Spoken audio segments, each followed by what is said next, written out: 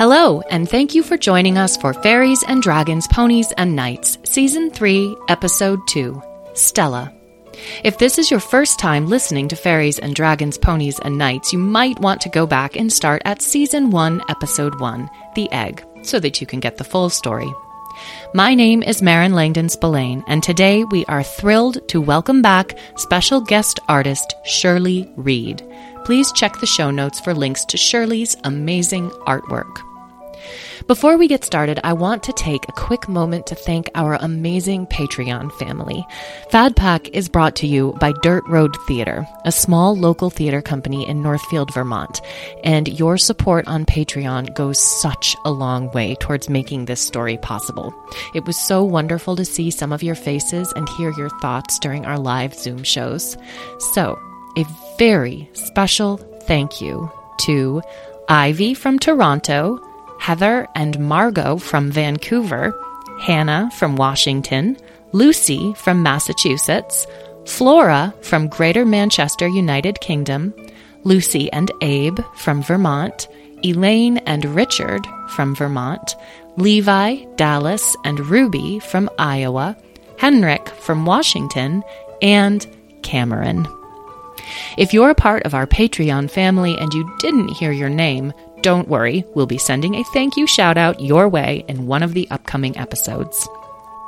We love to see things you've created that are inspired by Fad Pack. We've seen costumes and Lego creatures, clay sculptures, and stuffed animal impersonators, as well as many, many gorgeous drawings and paintings. So we encourage all of you listeners to create anything that you're inspired to while listening. Then, if you'd like, you can share your creation with us on our Facebook page or email it to us at petrathedragon@gmail.com. And now, let us begin Season 3, Episode 2 of Fairies and Dragons, Ponies and Knights, Stellah. Previously on Fad Pack, Beatrice, her three youngest draglings, Tom, Megan, Carnelian, and Furball, have left the island of Olean and set out to find Beatrice's missing daughter and Smudge's egg twin, Stellah. They arrive at the Blasted Lands, home of the rock giants, and are greeted by Narak, a friendly giant who is not at all what they expected. He promises to take them to Stellah.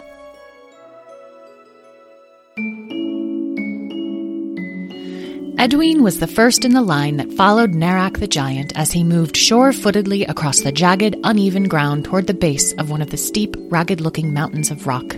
Edwin was very excited. Giants. She had always been so curious about the rest of the world, so eager to meet other creatures that she had only ever heard about. There was so much life out there, she thought, so much heart. So many creatures and their cultures all just living out their lives in patterns and routines that looked completely different from her own. How could she ever have just stayed on their mountain, not knowing that all of these worlds were out there? Edwin felt her heart race as Narak halted in front of the mountain wall. She knew that this quest was dangerous, and she knew that establishing diplomatic relations was a delicate thing. After all, she was getting quite experienced. But she also felt a thrill of excitement every time she met someone new, was welcomed into another world.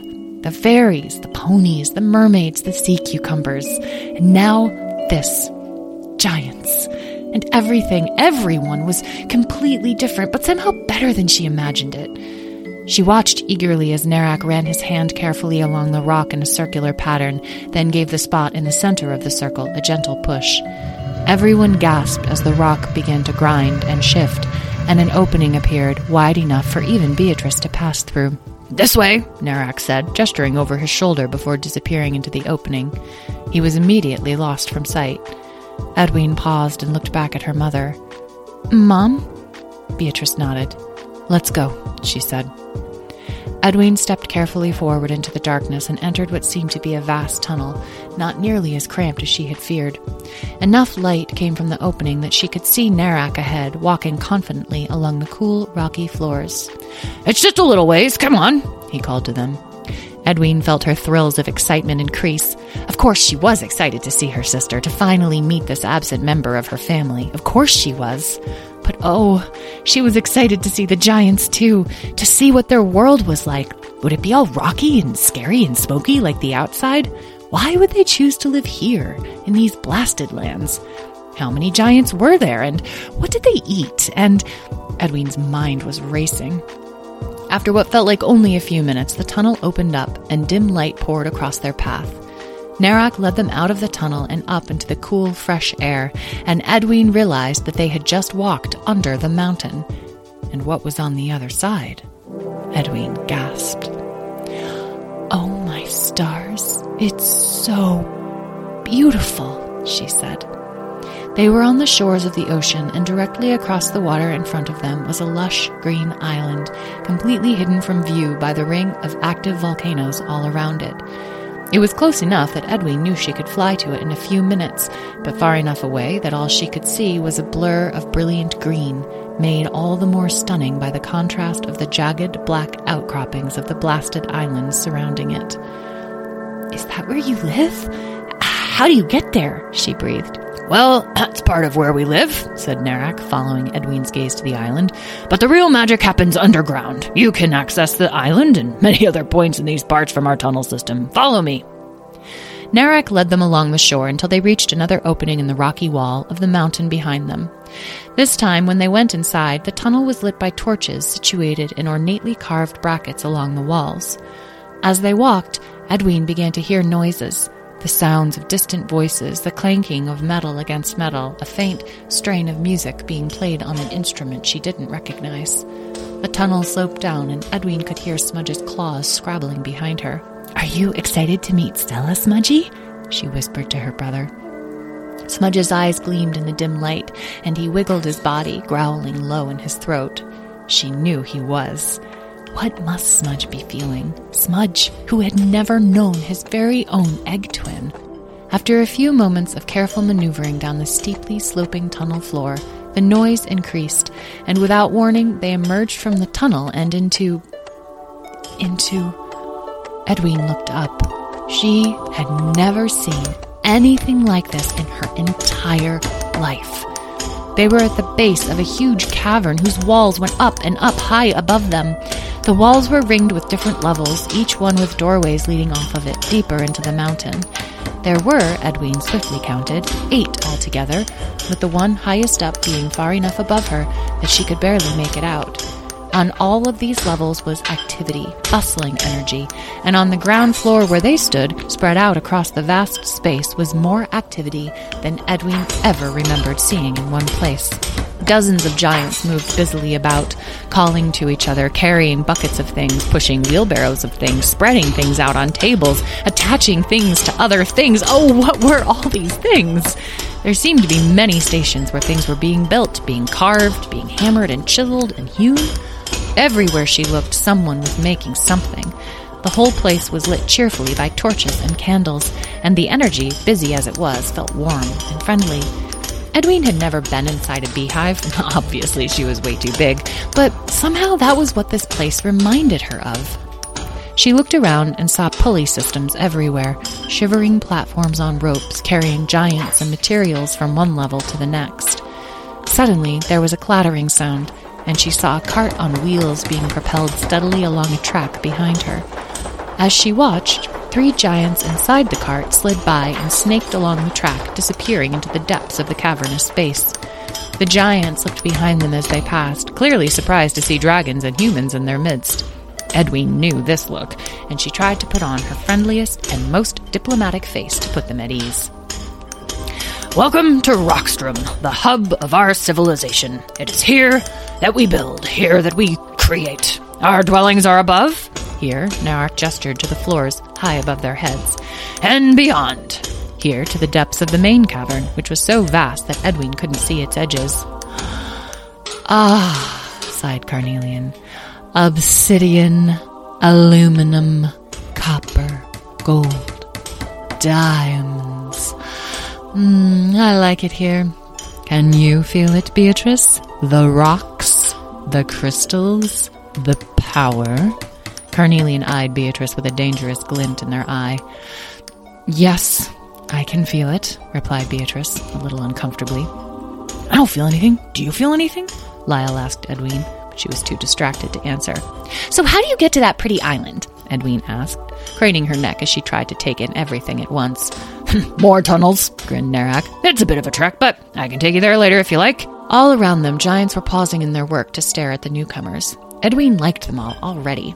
Although they were curious, and some of them maybe even a little uneasy, she could detect no suspicion or aggression in their manner. Edwin knew those emotions well and was relieved to see that the giants seemed so friendly. Though they were all roughly Narak's height, coming up to about Tom and Megan's waists, they were as varied as dragons were, all different skin colors, hair colors, body shapes, and energies. Edwin caught sight of a handful of children playing by one workstation, hiding underneath a vast stone table and popping out at intervals to pelt each other with small pebbles. These children were among the first to halt their activities and approach Narak, and soon a small semicircle had formed around them. Edwin could feel her mother's body stiffen, and she looked up at her curiously. Beatrice looked nervous, and Edwin knew she was feeling worried about a new group of creatures, and probably had lots of questions about how they would feel about dragons, and if they would be nice to them or not. Edwin thought that maybe her mother couldn't sense their friendliness like she could, and so she smiled reassuringly up at Beatrice. I bring visitors, Narak said, addressing the circle of curious faces around them. These dragons have come to claim our little white devil. That there is the devil's mama, and those are her kindlings. They and their human companions have been looking the world over for her, it seems. Don't worry, they're friendly. Are you sure, Narak? Another giant drew nearer, placing a friendly arm around Narak's shoulders. I'm sure, replied Narak, linking his arm around the other's neck and tousling her hair playfully. Look at the eyes on that one, he added, pointing to Edwin, who beamed. I'm Liesel, said the other giant, this big oaf's kindling.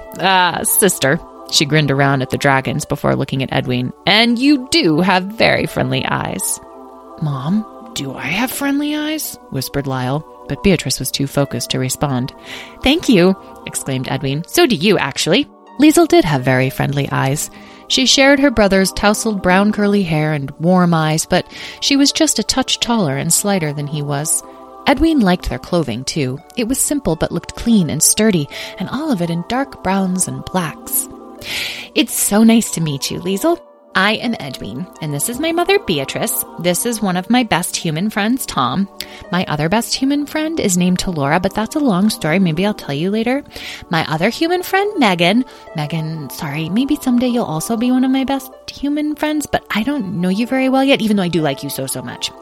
And that fairy there is Carnelian Diamond Wing of the Crystal Fairies. Pleasure. Yep, and that's Furball, and that's Lyle. He's my egg twin brother, and that's... Hey, Mom? Where's Smudge? Beatrice whipped her head around. I don't see him. Uh-oh, Mom, said Lyle. He pulled a smudgy. Beatrice sighed deeply. Of course, she muttered. Of course he did.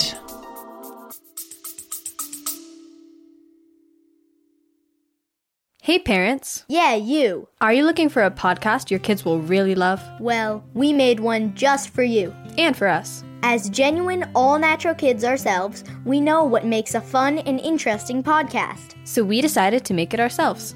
Every show is packed with interviews, stories, and on-the-ground reporting. We have interviewed everyone from scientists to Grammy Award-winning musicians to NFL quarterbacks. Listen to Wild Interest wherever you get your podcasts.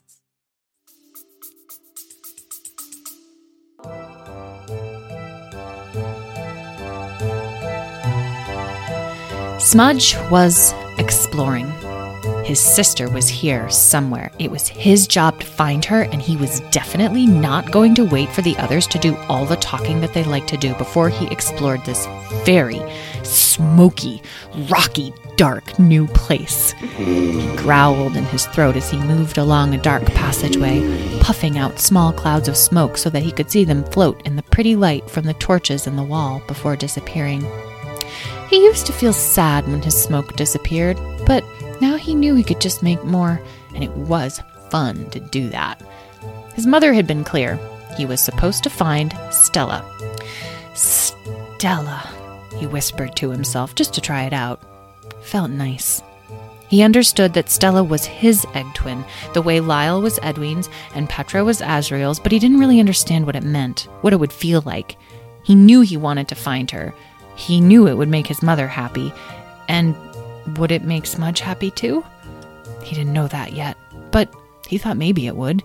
It would be fun to have another dragling to play with, especially one that didn't blah blah blah so much. Smudge continued his explorations, pausing to sniff interesting things, peer into interesting doorways. This part of the cave was very quiet, and while he felt a little sad to be leaving all of the exciting activity where his mother and siblings were, something was drawing him along this tunnel. Smudge was glad he wasn't flying anymore. He had been so tired, but he also knew that he was strong, and he knew that his mother would never let anything bad or scary happen to him, not if she could help it. There was one time when she couldn't help it, when the unicorn hurt her, but that wasn't her fault, and even though it had been very scary, it was all okay now. Smudge had saved her. Smudge really didn't like that unicorn. Smudge really liked Furball, though, even though he had been kind of mean when they first met. And Smudge loved the ponies, though they were all so much fun to play with. But Smudge didn't like the fairies much. They said a lot of confusing things, and even though they did nice and fun stuff, sometimes they didn't like to play. They were too small. Smudge loved Tom, of course, and Talora. And the new human Megan seemed nice, but didn't sleep with Smudge like Talora had. But Smudge had caught Talora, so maybe that was why. Smudge thought maybe Megan needed to be pounced on a little bit more. He'd only done it a few times so far, and Tom and Talora really liked that.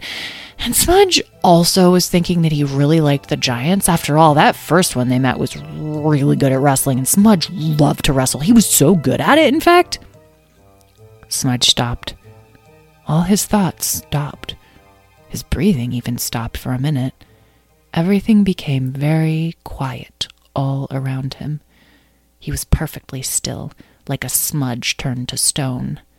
He was staring straight ahead, and he couldn't stop staring because directly in front of him was himself, only cleaner, no, whiter, a small, white dragon.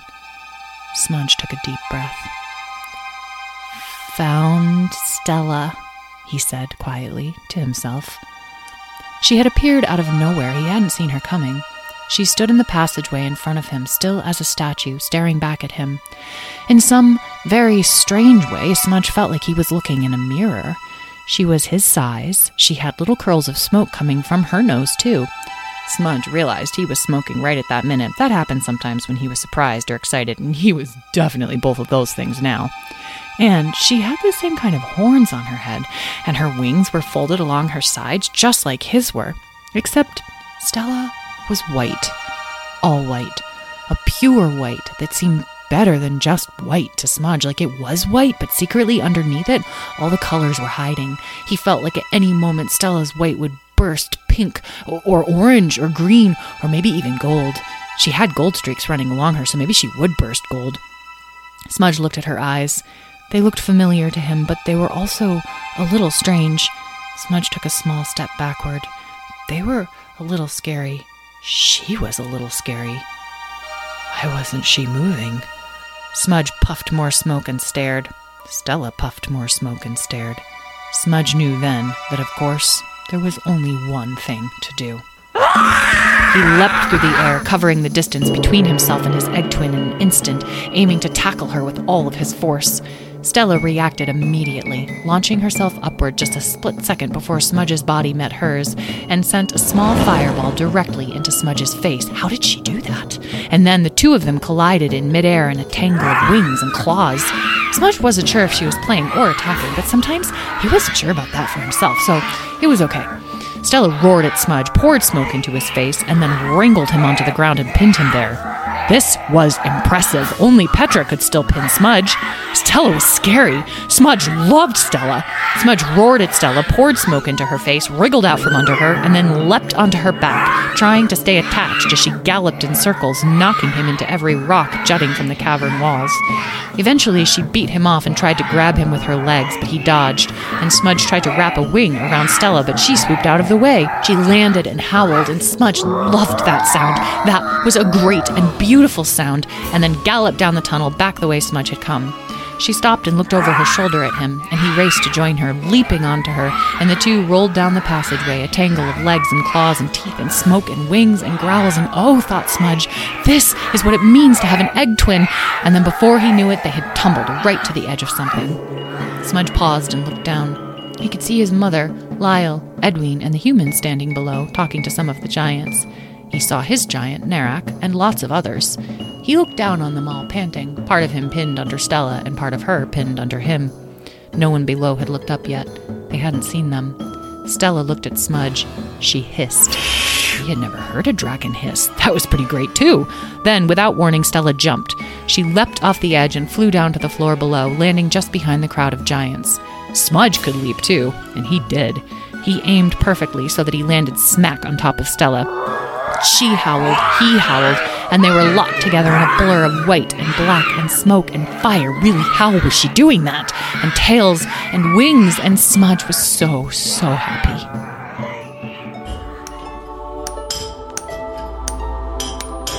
Don't worry, Mom, he'll come back. He always comes back, reassured Lyle as Beatrice began to pace anxiously.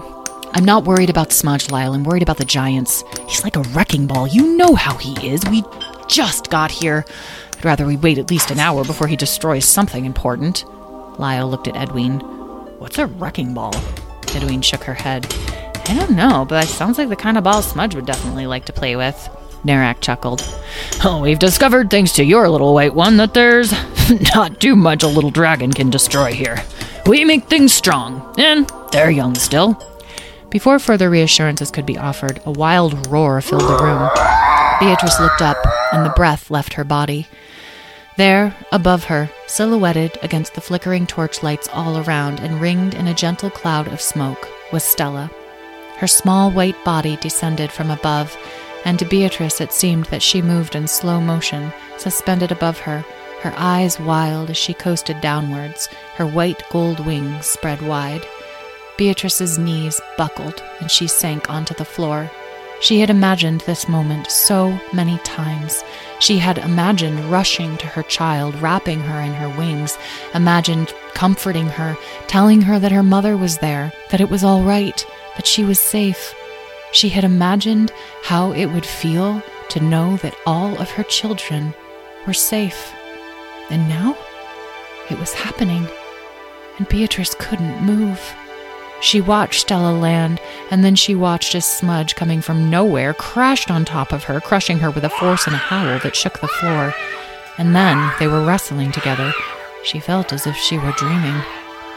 Megan broke from the group and ran to the draglings. Oh, Stellah, Stellah Star, you're here, you're here. Tom looked wide-eyed at Edwin and Lyle. Did Megan just run headlong into the middle of a two-dragon wrestling match? They watched Megan as she dove into the fray between the two draglings and was promptly attacked by Stellah, who batted her with both her front legs and then started butting her head against Megan's chest. Not to be outdone, Smudge pounced on top of her, and within seconds there was no sign of Megan beneath the two draglings. Oh yeah, said Lyle. Bold move, Megan. Very bold. Beatrice watched Megan and Stellah, and her eyes filled with tears. She couldn't tell what she was feeling, but it was clear from the way Megan wrapped her arms around Stellah's neck as she squirmed her way free from the pile, and the casual, proprietary way Stellah swatted Megan's body to and fro, that the two of them had a deep sense of comfort with each other. Mom? Said Edwin breathlessly. Is it her? Is it really her? Beatrice swallowed and nodded. Tom was looking at her carefully. He placed a hand on her shoulder, and Beatrice felt a rush of gratitude toward him for this small gesture. She's incredible, Beatrice, he said softly. She is, Beatrice said, finally finding her voice. Mom, should we, introduce ourselves? Asked Lyle. Okay, do you think I should introduce myself as Lyle or Slog? I mean, I don't want to confuse her, you know? Megan had paused in her wrestling of Stellah and looked up at the other dragons, her face rosy and happy, her hair in a halo of tangles around her head. Oh, she said, taking in the faces of Beatrice, Edwin, and Lyle. Oh, Stellah, I have someone to introduce you to. Stellah froze and for the first time took in the other dragons in the room. Everyone had fallen silent. A path cleared between Stellah and Smudge and the others, and Beatrice tried to shakily raise herself to her feet. Stellah tilted her head to one side and regarded her mother. Beatrice couldn't read her expression. She was so like Smudge, and so unlike him, all at once. She could feel her baby energy, her innocence and exuberance, but there was something else radiating from her, some kind of wildness, an edge, that made her feel to Beatrice as if she were somehow older than Smudge. Her eyes pierced her mother's, and Beatrice felt herself shiver slightly. She looked over her youngest daughter's body, her smooth white scales, her powerful wings edged in gold, her dark, sharply curving horns. She was so dear to Beatrice. She was so dear. She wanted nothing more than to race to this child, this baby, her missing egg, her Stellah, and wrap her in her arms. But something in Stella's face stopped her. Beatrice took a deep breath. "Stellah," she said. "Stellah, I'm Beatrice. I'm your mother." Stellah tilted her head even further to one side and snorted. Smudge eyed her for a moment and then galloped over to Beatrice, who was happy to have him standing next to her in this moment. "This is your brother, Lyle," said Beatrice, gesturing to Lyle. "Well, I guess Slog is out the window now," Lyle muttered under his breath. "And your sister, Edwin." "Oh my gosh, hi. Hi, Stellah. I am your sister. You are my sister. Oh my gosh, wow. And this is your egg twin, Smudge, who I take it you have already met." Stellah was frozen, looking steadily at them all. Beatrice glanced at Megan. "Does she speak at all yet?" Megan shook her head. "No, nothing yet. Not that I know of." Beatrice took another steadying breath and took a step toward Stellah. Stellah snorted and tossed her head, smoke pouring more thickly from her nostrils. "She's nervous," said Megan. "I can tell that she is nervous. Thank you," said Beatrice crisply. "Well, maybe you should just stay there for a moment until she's adjusted," Megan suggested tentatively. Without meaning to, Beatrice roared in frustration. "Stop telling me what to do! You are a human and I am her mother!" At the sound of Beatrice's roar and raised voice, Stellah reared backward and darted off, disappearing into one of the side tunnels. "Ugh!" Beatrice roared again and sank back down, her sides heaving. "I'm sorry, Megan." "No, I'm sorry, Beatrice. I know this must be a lot." Narak looked around at all of the tense faces, then back to his sister. "Well, Liesel, what do you say we show them a little giant hospitality, eh?" "Excellent plan, Narak," said Liesel cheerfully. "Follow me, you lot. I'll take you to a place where you can get more comfortable. We'll see what kind of food we can rustle up. I hope you like fish." "Oh, yes, we do, very much, thank you," said Edwin, eagerly following Liesel as she led the way off the main chamber and along another corridor. "Oh my gosh, wow, you even have flowers growing down here." "What? Where?" said Carnelian urgently, and as their gaze fell upon the flower growing from a narrow cranny in the rock wall, their eyes widened in shock, then narrowed with rage. "Is something wrong?" Beatrice asked. Carnelian extended their arm and pointed. That is very wrong." Beatrice squinted and followed Carnelian's gaze. The flower was vibrantly colored, pinks and purples in a swirling burst of color against the dark of the rock. "A flower?" Beatrice asked. Before Carnelian could respond, a low rumbling sound began beneath their feet. Suddenly, a small group of giants burst into the room, running frantically towards Narak and Liesel. "Eruption coming," one of them gasped. "Big one." All right, said Narak. "Get everyone to the shelter, secure the big equipment, you know the drill." "What?" His voice trailed off as he looked into the panicked faces of the other giants. "What is it?" The giant shook his head. "It's not like the other times. This is bigger. Lava already breaching the lower chambers and—" He was interrupted by a tremendous rumble, and the floor around them shook violently. Rocks began to tumble down the walls and hit the floor with hard thumps. "This isn't like the other times," the giant repeated. "This is something different. It's coming from somewhere else. From the island." Narak and Liesel looked at each other, then around them at the trembling walls. The rumbling was intensifying, and they could hear screams and shouts echoing down the halls. "Well, that's not possible. She's been dormant for 1,000 years, replied Narak in alarm. Carnelian flew swiftly up to the spot where the flower emerged from the wall. "Oh, Narak, a giant such as yourself should know everything is possible." And in one swift, ferocious movement, they yanked the flower from the wall. Beatrice watched as the flower hit the floor of the cave and burst into flame, leaving a faint, black scorch mark behind. A sickly, sweet stench filled the air. Carnelian swept down and studied the scorch mark for a moment. Then they raised their gaze to Beatrice. They are here. They've followed us.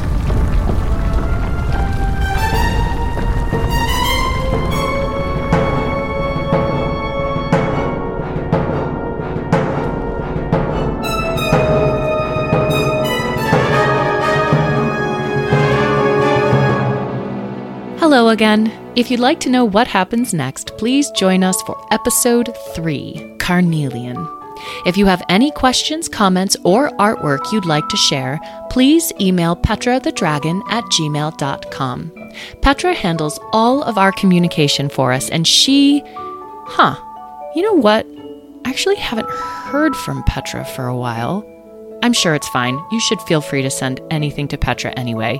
Worst case scenario, Azrael will help us out. If you're enjoying FadPack, there are a few simple and fun ways to support the show.